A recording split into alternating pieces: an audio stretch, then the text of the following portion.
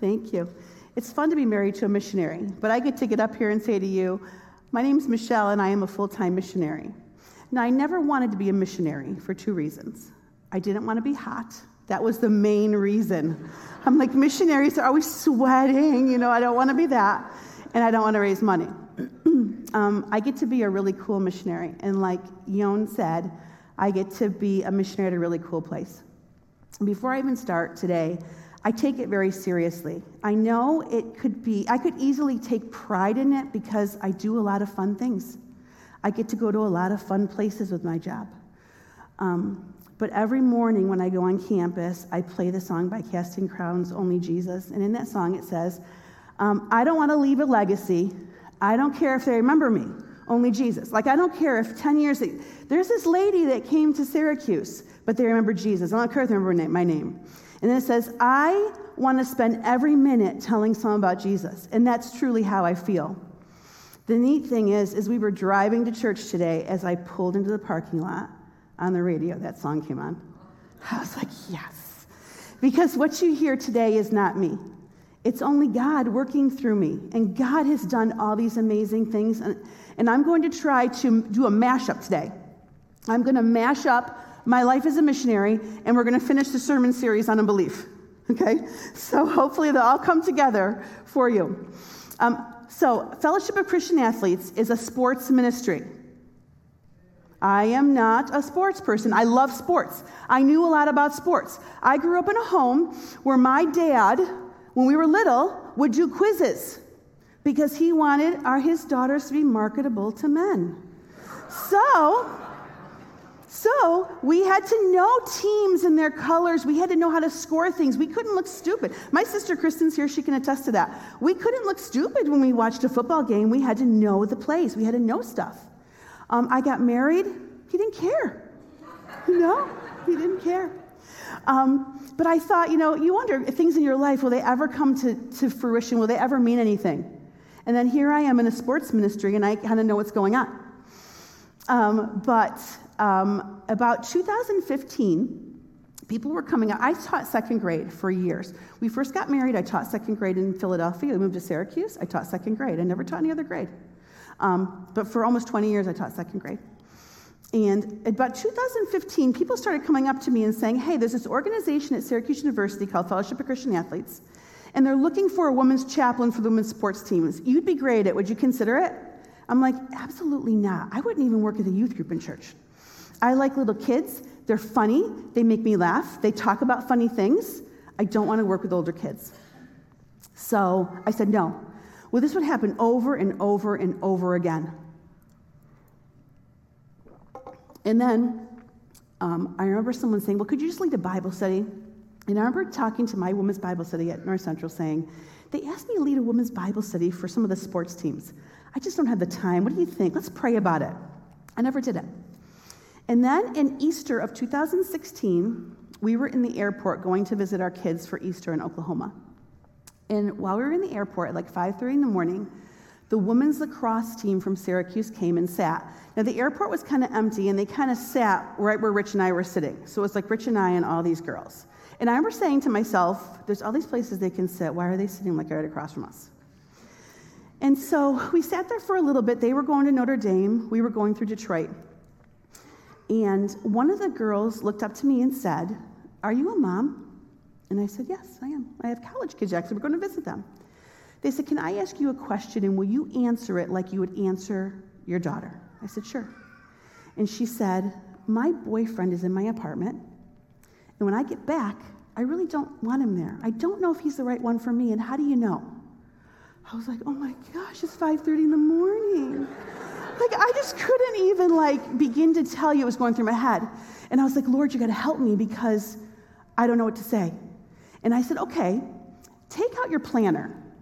And I've used this ever since, and it's a really good trick for parents. I said, take out your planner and turn to the front of your planner.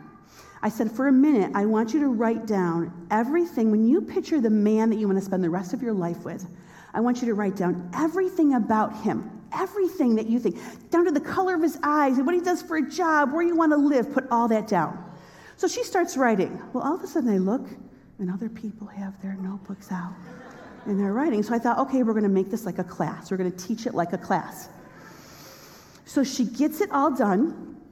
And I said, okay, let's go through number 1. Is he this? No. Is he this? No. Is he this? No. Well, she had like 15 things and he maybe matched 2. I said, well, you know what? You've kind of answered your own question. He's probably not the one. And so she goes, oh my goodness, thank you so much. So they were getting late. In fact, my husband said, you guys are going to miss your flight. So she gets up and she hugs me and she said, could you come to our campus and do this for everyone? I was like, oh. Now, if the Lord doesn't call you to a ministry, that's how he's going to do it, right? So Rich goes, next time someone asks you, you need to do it. So I get on the plane. Here's like, Jesus, please help no one ever to ask me. I'm praying. I get home. In a parking lot of Wegmans the next week, someone walks up to me, Michelle, how are you? Do you know that? I was like, oh, okay. So I applied. And it was a very long process, because you're a chaplain on a university and you get through it. But I applied and, they're like, this was in May, we'd like you to start September 1st. Now, I had no doubt at the time that God called me to be a chaplain at Syracuse University. There was no doubt that God called me. The doubt came, I didn't know how to do it. I didn't know if I'd be good at it. When you teach second grade for like over 15 years, you're pretty good at it, all right? And the content's pretty easy, just so you know. It's not hard. But this, I was going to deal with stuff that I didn't think I was good at. And I'll tell you, I wrestled with unbelief and doubt. I wrestled with it. And the neat thing is, I'm not the only one who ever did it. And that's what I love the best about it. If you look in the Old Testament, so many people wrestled with doubt. But there's something I hope you catch when I'm done talking today. There's an attribute about God and Jesus that's so wonderful. I'm not going to tell you right now. But I hope you catch it because it's okay. And God does great things when we doubt. So I thought about Sarah. God told her she's going to have a son. She laughed at him. Now, I didn't laugh at God. I just kind of told him I think he got the wrong person. But I didn't laugh, all right? Gideon, I was probably more like Gideon. I'm the least of the least. I don't think you should use me. I'm kind of old to be working with college kids. But Gideon doubted. Moses said, I don't know if I can say the right things because I was worried about that. Will I be able to say the right things? I used to talk to little kids, and I got to talk to big kids. But let me tell you, they're the same. Doesn't matter. 8, 18, it's all the same. Okay. But we go to the New Testament. There's a man in the New Testament called Zechariah, right? He's a priest. And he's performing his priestly duties. And God tells him, you're going to have a son. Now, he didn't believe him, and thank God he didn't do this to me. But he made Zechariah not be able to talk. He couldn't speak, okay, until the baby was born. But his baby that he had was John the Baptist. So he had this, amazing kid. John the Baptist was the one who, pointed the way to Jesus. He was an outdoorsman, really rugged, and he, only cared that you saw Jesus. He didn't even care that you saw him. He's like, Jesus is coming. The Messiah is coming. And then he had this awesome opportunity to be able to baptize Jesus. So he gets to baptize Jesus. He gets to hear God's voice because God says, this is my son in whom I'm pleased. He gets to see the Holy Spirit. I mean, it was like a high better than a church retreat. Okay, Rich and I were going through some stuff at our house this week. And I pulled in his box, and I found my poster from the Amy Grant concert in 1980s. And then I found the pictures of Amy Grant. My mom's like, who's this? I'm like, this is Amy Grant. And I remember going to that concert and coming home and feel like, oh my gosh, this most wonderful night. Now, that's nothing like baptizing Jesus. But you know those feelings when you get to do something really great or you have a great time with the Lord and you're so on fire and excited? Well, John the Baptist gets to do that. And so he was just a powerhouse for God. But there came a point for John the Baptist when things kind of went the different way. Here, this outdoorsman was put in prison. Now, can you imagine being an outdoor guy? You eat locusts, and then you're put in prison and confined. And he was put in prison because King Herod, committed adultery with his brother's wife. And John told him that was not a good thing to do. King Herod didn't like that. King Herod put him in prison. So we're going to pick up this story today, and it's in John 7. Okay, and here's what it says. It says, the news about Jesus spread throughout Judea and the surrounding countryside. The disciples of John the Baptist told John about everything Jesus was doing. So here he's in prison, and his disciples saying, oh, Jesus is doing all these great things. So John called for two of his disciples, and he sent them to the Lord to ask him, are you the Messiah we've been expecting, or should we keep looking for someone else? This powerhouse from God seems to be doubting Jesus. Now listen, if you have doubt and you keep it tucked inside, it will fester, it will grow, and it will take root. It will keep you up at night. It will eat you up from the inside out. Doubt, if you share it, sometimes it spreads like wildfire. So in my position at Syracuse, I sit behind the bench, on the bench for a lot of teams. When it gets a little dicey, some of the players will say, Michelle, do you think we can pull this off? You think we can win? Now, in my head, I might say, no. But I would never say that because doubt spreads. If I say, I think it might be tough, are they going to go out and play their best and do what they're supposed to be doing? No. I say, of course you can. You've got this. We're going to win. Because we want the faith to spread, not the doubt to spread. But the best thing to do with doubt is what John the Baptist did. He took it to Jesus. He went to Jesus and said, listen, I'm doubting what you're saying. And that's what I did too. I took it to Jesus and they said, you know what? I'm not feeling like I can do this. I don't think I'm going to be good at this.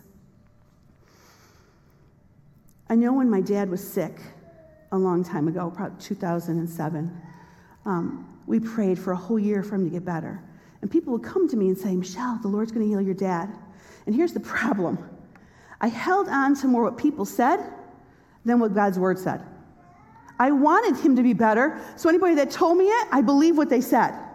All right? We prayed for him, but he didn't get better. He did get better because he went to heaven. He's better, and he's with Jesus. But when we go through those times of that are really, really hard, and we're like, God, you say you're a healer, but do you really heal? Those are times we doubt. I know you can do it, but will you do it for me? And maybe it's like in a marriage. Maybe like your marriage, my daughter's getting married in 2 months, and she really thinks that when she gets married, it's going to be endless bliss, And I don't want to tell her. I said, it is, honey. It's going to be so wonderful. But we all know, we all know what they were talking about even this morning, that, sometimes life creeps in and you almost forget the other person's there. You're just living life together. Or maybe you're in your 30s or 40s and you're like, I don't think my life was going to look like this right now. This is not how I planned it to be. But this is where you're sitting. You're like, God, I'm doubting this is what you called me to do. And one thing that when my doubts fill my mind and then my heart, and that's how it works, right? Doubt starts here, and it goes here, and it settles in. This is what I always remember. God may not live up to my expectations, but he will always live up to his word. Always. Here's what the Bible says. When I'm weary, he'll give me strength, Isaiah 40:30. But those who hope in the Lord will renew their strength. They will soar on wings like eagles. They will run and not grow weary. They will walk and not be faint. When I'm tired, he'll give me rest. Come to me, all who are weary and are heavy burdens, and I will give you rest.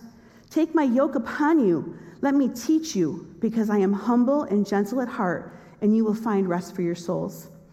When I feel unloved, his love never fails. Get this one.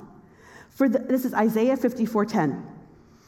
For the mountains may move and the hills may disappear, but even then my unfailing love for you will still remain. When I don't feel worthy, God reminds me I'm redeemed, Colossians 1:13. For he has rescued us from the kingdom of darkness and transferred us into the kingdom of his own Son, who purchased our freedom and forgave our sins. When I'm too tired to fight, God fights for me. Exodus 14. The Lord will fight for you. Just be still. When I need wisdom, God gives it to me when I ask. James 1:5. If you need wisdom, ask our generous God and he will give it to you. When I feel overwhelmed with the weight of my sin, God forgives me. 1 John 1:9. But if we confess our sins to him, he is faithful and just to forgive our sins and to cleanse us from all wickedness. When we make a mistake, he makes mercy, and he makes it over and over and over every morning. I make a mistake, he makes mercy. We've been talking in the sermon series about the story in Mark 9, and I love kids. So I want to review the whole story today because this little kid gets to my heart every time. And it's in Mark 9. And it says, so they brought the boy. But when the evil spirit saw Jesus, it threw the child into a violent convulsion, and he fell to the ground, writhing and foaming at the mouth. How long has this been happening? Jesus asked the boy's father. He replied, since he was a little boy. Imagine that parent, what he must have been going through. The spirit often throws him into the fire or into water, trying to kill him. Have mercy on us and help us if you can. What do you mean if I can? Jesus asked. Anything is possible if a person believes. The father instantly cried out, I do believe, but help me overcome my unbelief or my doubt. When Jesus saw that the crowd of onlookers was growing, he rebuked the evil spirit. Listen, you spirit that makes this boy unable to hear and speak, he said. I command you to come out of this child and never enter him again. Then the spirit screamed and threw the boy into another violent convulsion and left him. The boy appeared to be dead. The father's heart must have sunk right there. Like, it's worse. A murmur ran through the crowd as people said, he's dead. That Sunday evening, the disciples were, he's dead. We're missing a slide. Hold on. A murmur ran through the crowd, but Jesus took him by the hand and helped him to his feet, and he stood up. That's the last piece to that. So here he's got belief and unbelief. And I'm so glad that Jesus didn't say to him, well, when you have enough faith, go to the back of the line. And when you have enough faith, come back to the front and we'll try this again. You know? No, Jesus healed the boy. Why? Because he's good. That's who Jesus is. He's good. It's not because God doesn't show up because of I believe or I don't believe. God shows up because he's good and that's who he is. That's a story of a person who is maybe we thought, well, we don't know where he's still with the Lord. Maybe he wasn't a strong believer. So let's do a story about a strong believer, okay? So we're going to go now to John 20. Okay, so here's a story of one of Jesus' disciples, a strong believer who doubted. That Sunday evening, the disciples were meeting behind locked doors because they were afraid of the Jewish leaders. Suddenly, Jesus was standing there among them. As he spoke, he showed them the wounds in his hands and his side. They were filled with joy when they saw the Lord. Again, he said, peace be with you. As the Father has sent me, so I am sending you. Then he breathed on them and said, receive the Holy Spirit. If you forgive anyone's sins, they are forgiven. If you do not forgive them, they are not forgiven. One of his 12 disciples, Thomas, nicknamed the twin, was not with them when Jesus came. Did you ever, when I read this story, here's the first thing I think of, which is so not godly. Did you ever go on Instagram and see there's a party and you weren't invited to it? You're like, oh, they all got together. They forgot to invite me. Or they didn't want me. But I always think of Thomas. Do you think there's a party and I wasn't there? We don't know the story. But it just says, Thomas, the twin, was not there when Jesus came. They told him, we have seen the Lord. But he replied, I won't believe it unless I see the nail wounds in his hands, put my fingers into them, and place his hands into the wounds, and place my hands into the wounds in his side. Now, if a lot of people are telling me they saw Jesus and this is what they saw, I don't think I would be bold enough to say, well, I'm sorry, I am not going to believe you till I see it myself. But he did. And that says 8 days later, the disciples were together and Thomas was with them. And so I want to talk to you for a few minutes about my 8 days. I wonder what Thomas was thinking. And he's like, here, I don't believe it, but I want to believe. I want to believe, but I don't believe it. But I want to believe. When I first got my job at FCA at Syracuse, they said, here's what we want you to do. First of all, we want you to raise enough money to pay your salary and to do every bit of ministry you possibly want to do on campus. If you want to buy food, supplies, Bible studies, travel with teams, I'm thinking, that's a lot of money. Okay, sure. But I said, I can't even think about that right now. I got to think about what's my next job. The next job you have to do is you have to go on campus and you have to find all the believers, the athletes and the coaches that know about Jesus that want to attend a church service. So on campus, we call everything a huddle, because everything's in sports terms. So our huddle is on Tuesday night from 8 to 9, and it's a church service for athletes. Because they have games on Sunday, practice on Sunday, it's hard for them to come to church. You see athletes come with me to church sometimes, but it's very, very difficult. So we have a church service for them. The next thing we have to do is we want to set up a coach's ministry. So there's Bible studies for the female coaches. We want you to set up a coach's wives ministry, because these wives really need to be ministered to because their husbands are gone a lot. We want every team to have their own Bible study, and there are 11 women's sports teams at Syracuse. Then they'd like you to have a women's Bible study for all the athletes. I said, oh, sure. I can do that. How do I do that? So they give me like a little swipe card, and you swipe yourself in the building, okay? So I'm in the building. How do I do it? So I said, okay, let's just start by loving and serving. So I made little goodie bags. Everyone likes a little present. I put like Starbucks gift cards, my little card with my name and number. Here's things I can do for you. I can be a chaplain. We can pray before games. We can have chapels before games. Am I invited to come to practice? I'll sit with your injured players. So I was invited into practice. So now remember, this is me. I would fill water bottles. That was easy. Soccer games, I would shag balls. Volleyball games, I would shag balls. I'd be so sore from bending over, picking up balls. I just served and loved. Served and loved. Served and loved. And here's the thing. I was very hot. The one thing I didn't want to be with a missionary was hot, and I was very hot. It was the month of September. So I was like, oh my goodness. And after a month, I'm like, I don't know, Lord. I don't think things are happening. I think that this is not for me. People are very nice, but like no one's coming to know Jesus.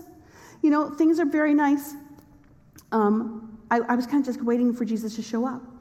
And I was wondering, like, what does Jesus think of me? Because I think I spent more time in doubt than I did in faith. And then if we look at the rest of the story, this kind of shows you what Jesus was thinking of me. 8 days later, the disciples were together again, and this time Thomas was with them. The doors were locked, but suddenly, as before, Jesus was standing in among them. Peace be with you, he said. Then he said to Thomas, put your finger here and look at my hands. Put your hand into the wound in my side. Don't be faithless any longer. Believe. He didn't shame him.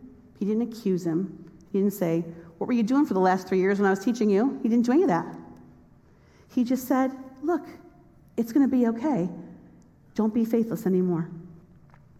He's the one that will leave the 99 and go after the one.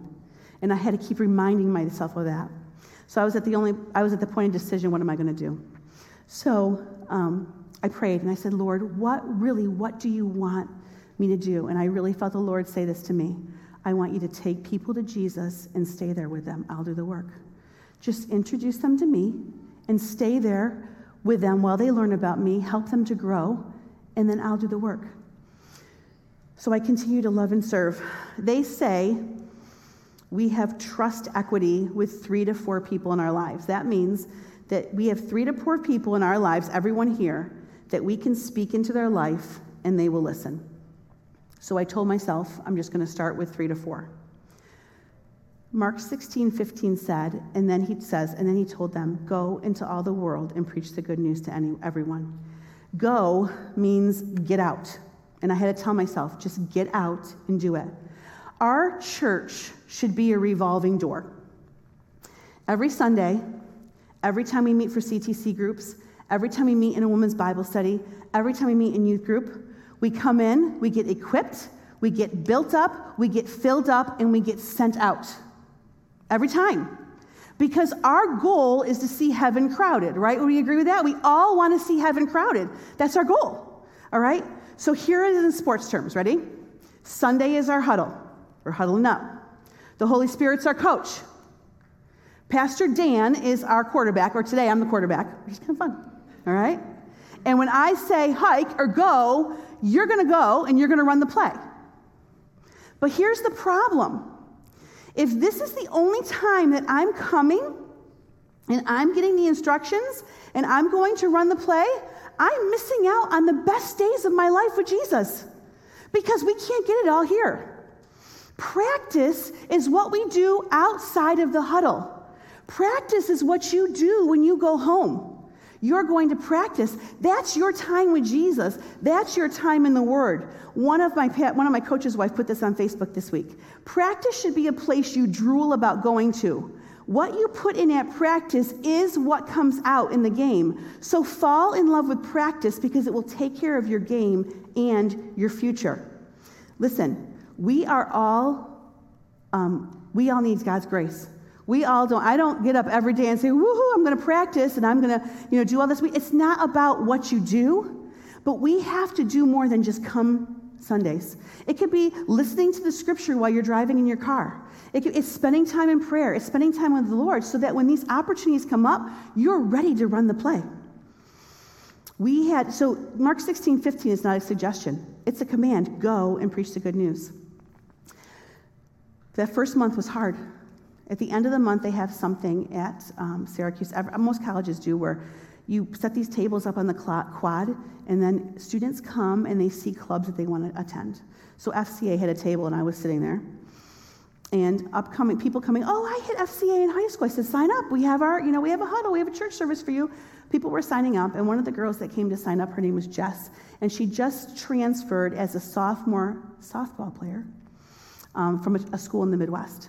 And so she said, hi, I'm Jess. She goes, do you learn about Jesus at FCA? Because it had Christian in it. I said, yeah, we learn about Jesus. I said, you should come. Have you heard of it? She goes, yes.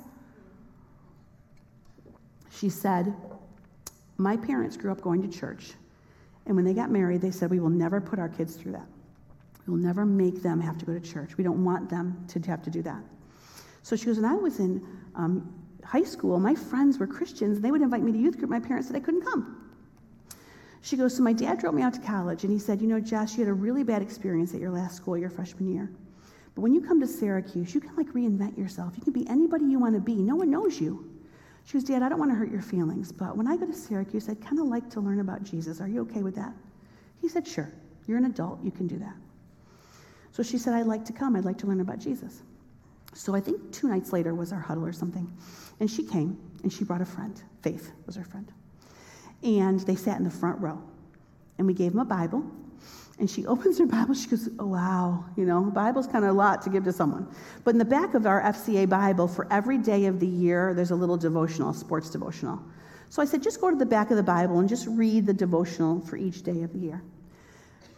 So she came the next week. She brought a couple more softball player friends. And she said, I got some of the Bible, but it's kind of hard. But the Lord had given me an idea. I said, listen, here's the Jesus Storybook Bible. Go home and read this. This is a great way for you to have to learn the Bible. She had read the whole Jesus Storybook by the next Tuesday.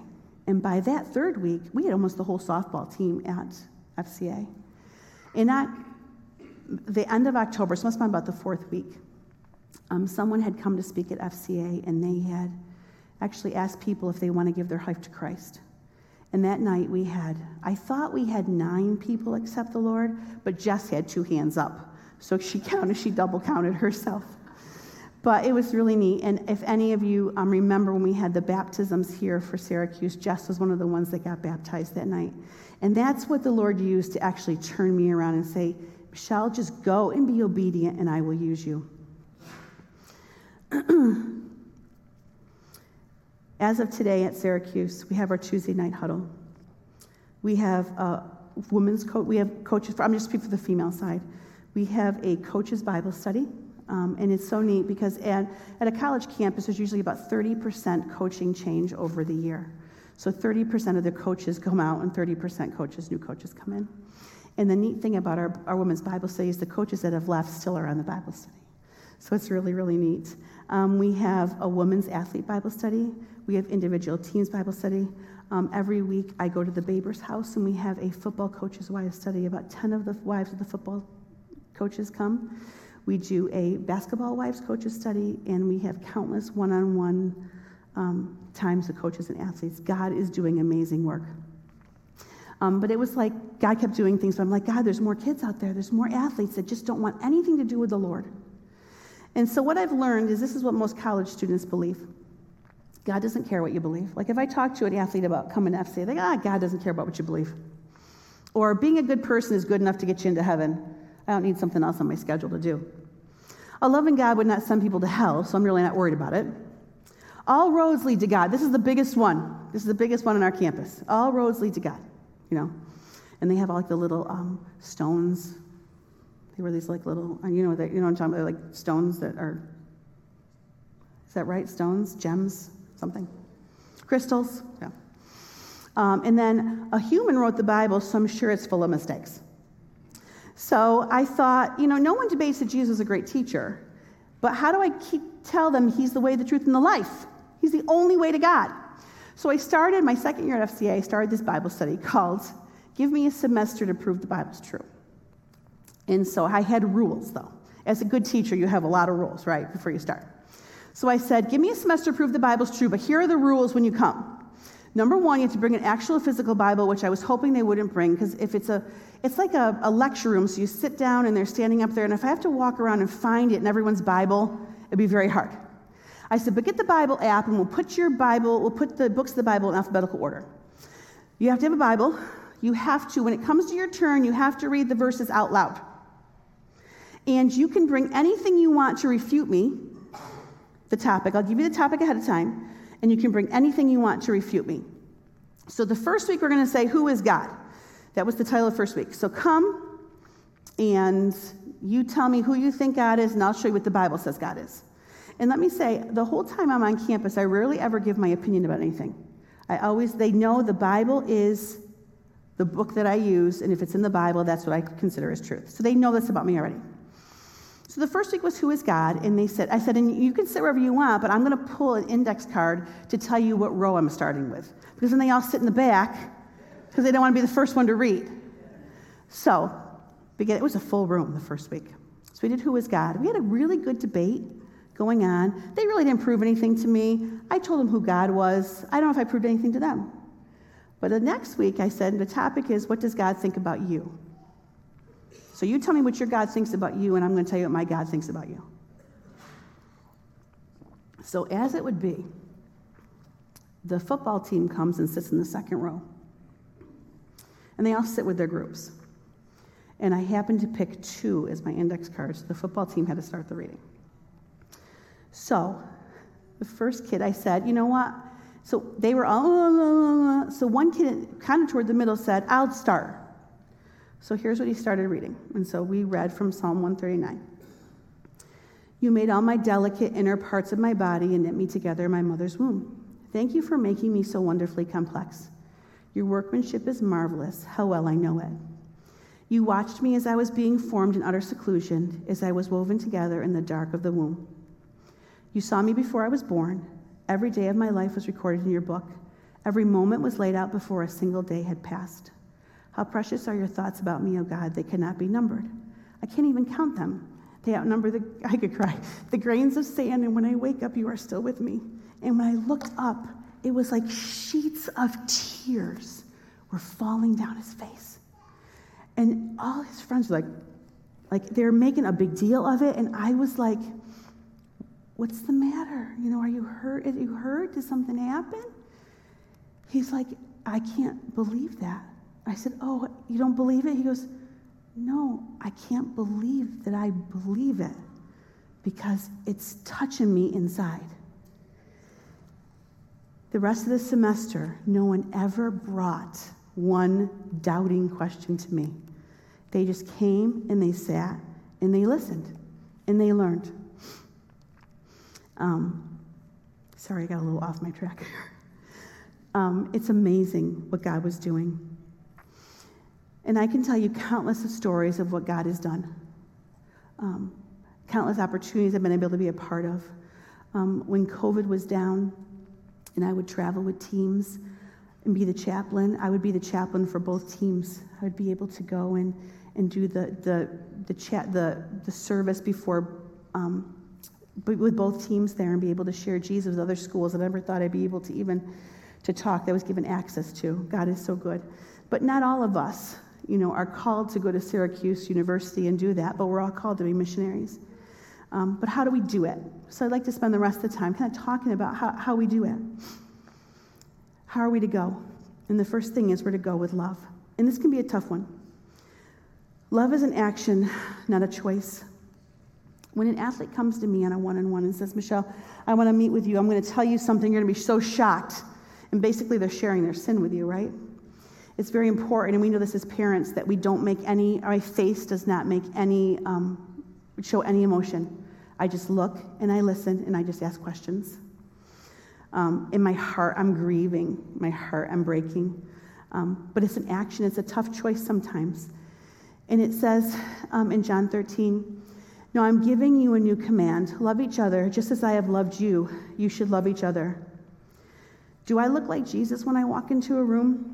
Do you look like Jesus when you walk into a room? Walking in love with someone isn't dependent on how they treat you. Because as Christ followers, we're supposed to be setting the standard for what love looks like. We have access to the good news and the truth. I'm sure all of us this week have wanted to shut our social media down with all the commenting back and forth on student loans, you know? But I've learned a long time ago, anything that's going to rob me of my peace is too expensive. I'm not paying that price, you know? I'm going to love them. I'm going to pray for them. I don't care if they agree with me. That's not up to me. I'm called to show them what Jesus looks like, and Jesus looks like love. Once we receive God's unconditional love, he will begin transforming us to look like him. In John 13, it says, your love for one another will prove to the world that you're my disciples. So we love them because they agree with us 100%? Nope. We're called to a higher standard. We are called to show the world that we can love with an unconditional love. You know, Matthew 5:44 says, love your enemies and pray for those who mistreat you. And I in no means want to in any way discredit anyone that has been hurt by someone else, especially when you're hurt by people that were supposed to represent Jesus and they didn't represent him. Because we can't judge the heart of God by someone who represented him poorly. That's not Jesus. And I know those wounds run deep. And people say time heals wounds, but the Bible does not say time heals wounds. Jesus is the only one who heals.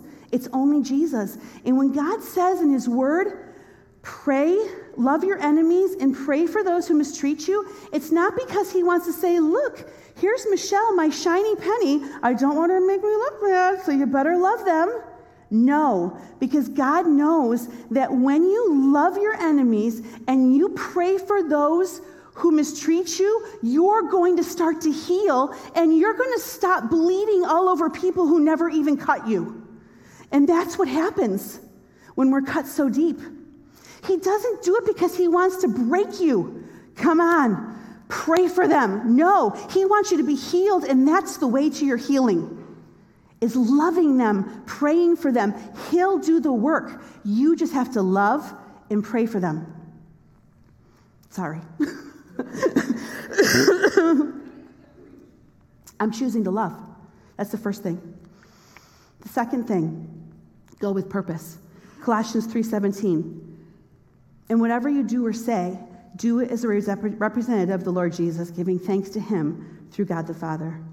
We can't change anyone, only God can, but we can represent Jesus. We can point them to the one that can rescue them and set them free. Bring them to Jesus and stay there with them. Here is how I approach each athlete and each staff member. When I walk into their office, I say, here you are. Not, here I am. Here you are. Because they're the people that Jesus wants to reach. They're who I'm there to see. They're the one that he wants. In March, I was home alone, and I was walking through my house praying out loud, and I said, Lord, he actually said this, I am so sorry I doubted you. This is so much better than teaching second grade. I get to do some great things. In fact, this week, I know I'm going to brag for 1 second, I get to go to the U.S. Open in a patio box.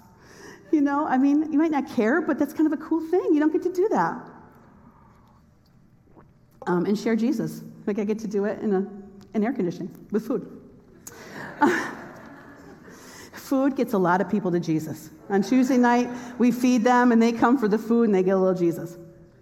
But I was walking through my house and I said, Lord, I will never leave Syracuse, ever, because I love it so much. The only time I will ever leave, and I was being kind of sarcastic with the Lord.